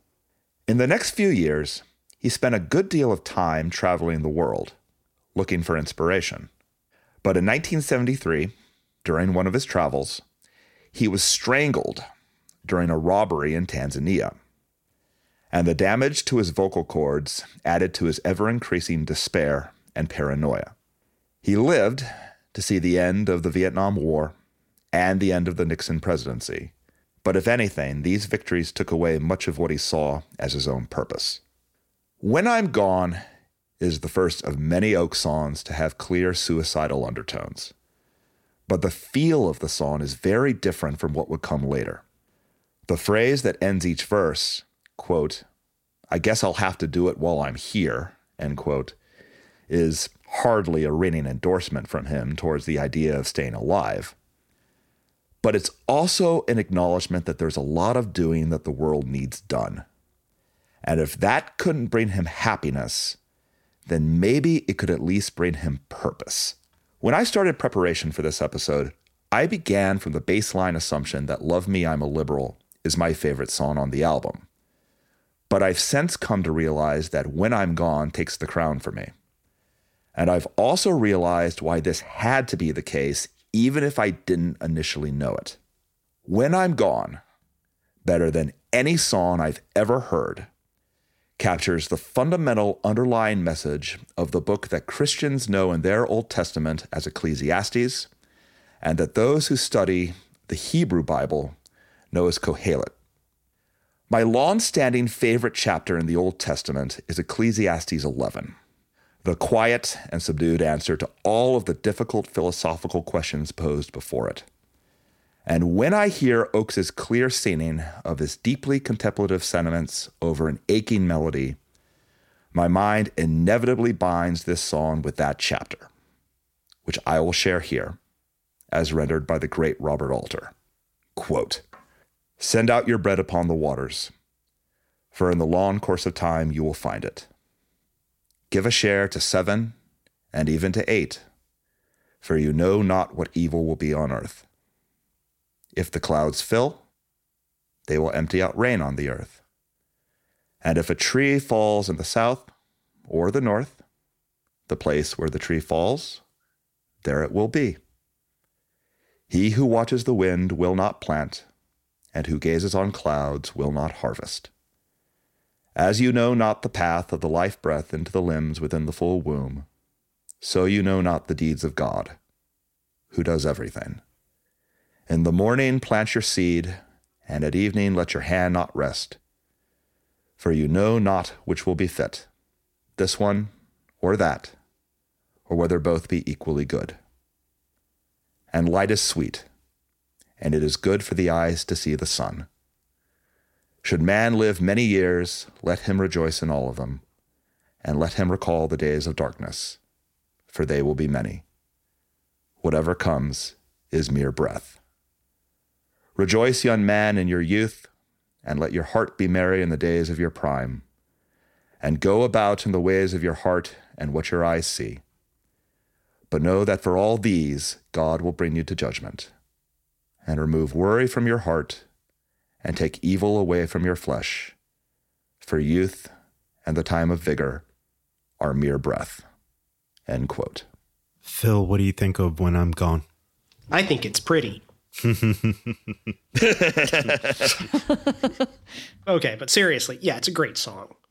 Again, like many of the best songs on here, it falls into that There But For Fortune and Changes, zone where Phil Ochs kind of stops preaching and is, writes a very personal little contemplative song. Very simple, but very effective. I really like it. Amanda, what about you? Oh, this is lovely. And what a gut punch.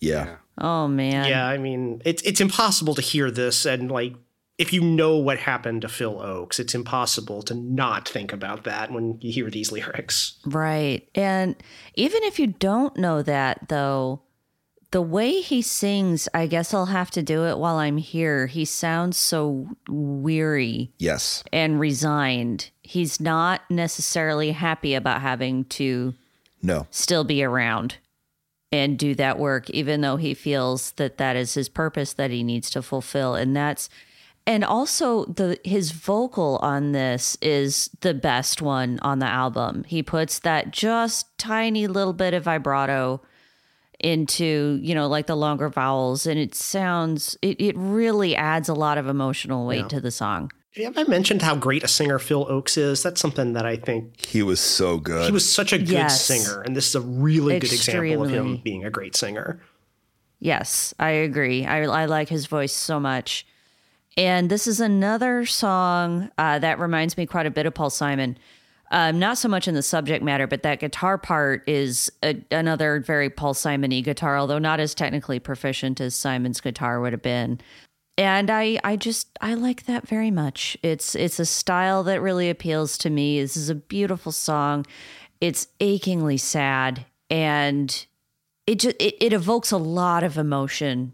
I mean, in a much different way from all of the other emotion evoking songs on this album. I mean, you feel a lot of things while you're listening to Phil Ochs in concert, and I love that it goes out on such a personal one. Yeah, this is just one of the most devastating songs ever written and performed.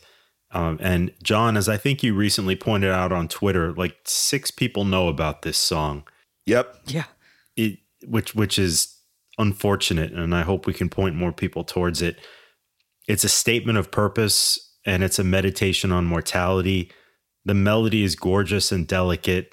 And Amanda, I like how you pointed out how great his singing is here. It's as gentle and sensitive as a rabble rouser can be. Mm-hmm. And sadly, he doesn't sound like he's talking about dying decades in the future as an old man. No. He sings like he's already got a few toes across the threshold already. It's telling to me that the song is called When I'm Gone. It's not called While I'm Here, even though that's kind of the chorus. Yep. The way he sings it here already sounds like it's in the rearview mirror. So that is the album. John, do you have just overall thoughts about Phil Ochs in concert? Perhaps more than any other prominent member of the 1960s protest folk scene, Phil Ochs really believed in what he was peddling. He didn't ask for much. All he wanted was to change the world for the better, and also to become a musical superstar. No big deal. Obviously, this did not happen. Even if he had been as great of a singer and as great of a songwriter as he considered himself, and I think few people could have been, somebody with his level of uncompromising intensity underpinning everything he did was never going to please a wide enough audience to become more than a cult figure. In concert, just like the man who created it, has flaws.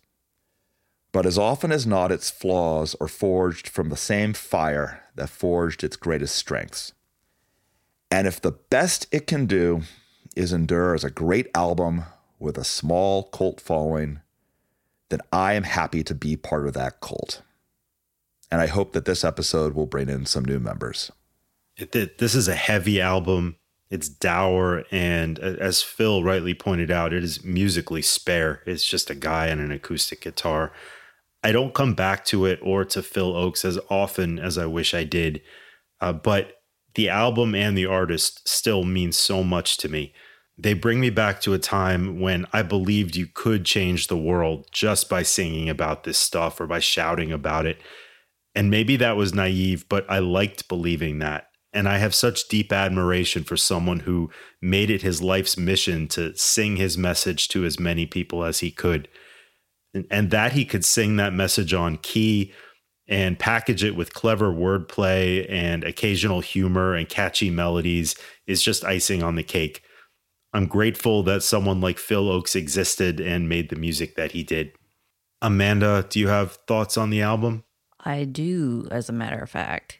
First of all, I feel like I should explain what I've alluded to a couple of times in the episode, which is that I've got some beef with Bob Dylan. And he doesn't care. I really need to let this go. But one of the reasons why I personally have never really been able to get into him is because a lot of the times he just wasn't sincere. You know, Joni Mitchell famously called him a phony, and I think she had a point. I kind of feel like he was like, okay, this is the way the wind is blowing, So that's the direction I'm going to go. I don't really get the impression that he was a true believer the way Phil Ochs was. And that sincerity, that intense belief in what he was singing is what makes this Phil Ochs album so compelling. He is incredibly intense, and you get swept up right along with him while thinking about all these very provocative questions he's asking. So the upshot of that is that this is truly a magnificent album, but it is a lot, as we've been saying this whole time. This is a lot to take in, a lot to digest. And I don't feel like I've been as articulate as I could be about it just because it is so much. I have not fully absorbed this yet, and I'm not sure if I ever really will. Because Phil Ochs' intensity of emotion about the things that he believed, that he truly believed. I mean, as far as I can tell, with all his heart and soul, he's telling you how he truly feels. That's a lot. That's difficult to face. It's hard to look at that directly because it's very vulnerable. It's very, I don't know. I feel like I'm flying too close to the sun here because Phil Ochs' sun is shining very brightly. And in a lot of ways, Phil Ochs expresses himself better than Dylan did. And you need to set aside some time and emotion to digest it. Wow, I talked for a long time. I hope that made any sense at all. Phil, do you have final thoughts on the album? Yes, I do. So I guess to touch on what Amanda said a little bit, I would agree that Bob Dylan is capable of being a phony. Honestly, I think that's kind of why in the long run his music held up better than Phil Ochs's did. Because Phil Ochs's aching sincerity, you have to pay attention to it. And it's his strongest point, but it's also his biggest weakness. That's a really good point. Because it can lead him to write beautiful pieces of music, and it can lead him to writing these really direct, preachy things, canons of Christianity, for example. Whereas Dylan, because he didn't have as much of a center as Phil Ochs in terms of his beliefs, could be a lot more flexible and ended up writing music that appealed to a lot more people. Mm-hmm. That said, there is something to be said for what Phil Ochs is doing here. And at his best on this album, he is absolutely stunning. This is an album that I think is very, very much worth hearing, especially in, the modern age. It's the kind of thing where in previous times, I might be, a little hesitant to say you should go out and drop $15 on this. These days, the only thing it'll cost you is time. So there's really no reason not to check it out and see if it does anything for you. Yeah. And I feel like I should clarify just a little bit that I know I'm trying to head off the barrage of emails I'm probably going to get. Some of them you guys from me. remember in the, I know. Yeah, I'm already composing it. Yeah, I thought you might be. Because, you guys might remember in the Traveling Wilburys episode when I said that Dylan was humorless. I mean, that really pissed some people off. So I take it back. Bob Dylan is the funniest man who's ever lived. So I'm not trying to say that all artists should be bearing their soul at all times. That's the only valid way to express yourself. That's not what I mean at all. And just don't email me about Bob Dylan, okay, you guys? That's all I'm trying to do. Gosh. Oh, I have dug myself such a big hole here. Dig up, stupid.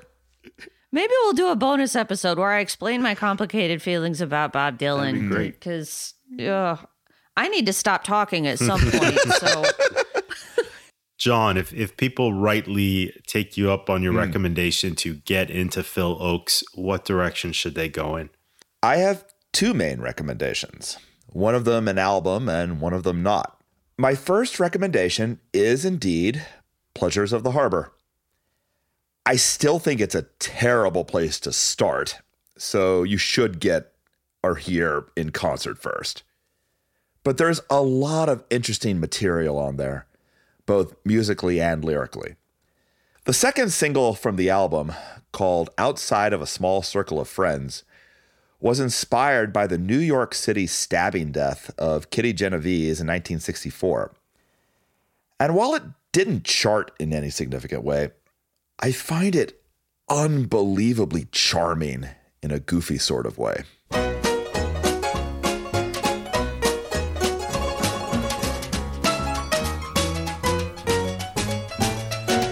Oh, look outside the window, there's a woman being grabbed. They've dragged her to the bushes, and now she's being stabbed. Maybe we should call the cops and try to stop the pain. But Monopoly is so much fun, I'd hate to blow the game. And I'm sure it wouldn't interest anybody outside of a small circle of friends. Riding down the highway, yes, my back is getting stiff. My second very strong recommendation is a 2010 documentary eventually released as part of the PBS American Masters series called Phil Ochs, There But for Fortune. This is a 100-minute documentary about a man whose life story absolutely requires 100 minutes to tell it in an adequate way. And I found this a very compelling watch and absolutely indispensable in helping me prepare for this episode. As of recording, it is available on legal streaming services, though not through the biggest names. And you can also find a DVD of the documentary for about $20. And in the show notes, we will include a link to somewhere where you can watch this legally. I'm kind of going to go off into left field here a bit, because I don't really know the folk scene or whatever very well.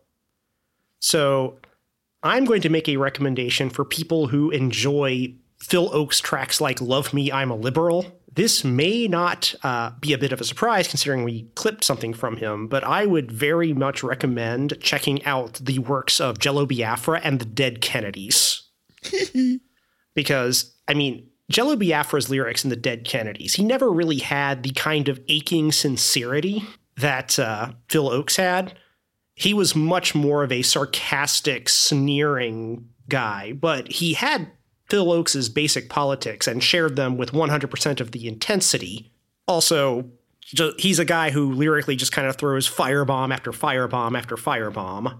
If you appreciate the kinds of lyrics that Phil Ochs has on, again, songs like Love Me, I'm a Liberal, I would suggest picking up the debut album by the Dead Kennedys, Fresh Fruit for Rotting Vegetables, which features many, many songs that I think you would enjoy greatly. Efficiency in progress is ours once more. Now that we have the neutron bomb, it's nice and quick and clean and gets things done. Away with the sessionomy, but no less valued a property. The sense and war, but perfect sense at home.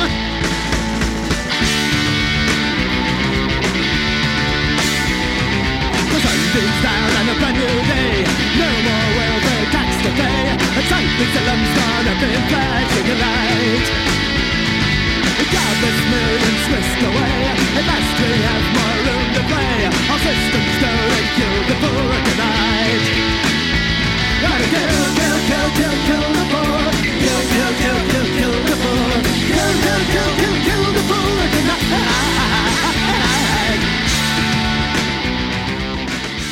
As I've said, I don't know a ton of Phil Ochs music outside of this album. I plan to dive into his discography just as soon as I find my youthful idealism, which was last spotted in my dorm room in 2002.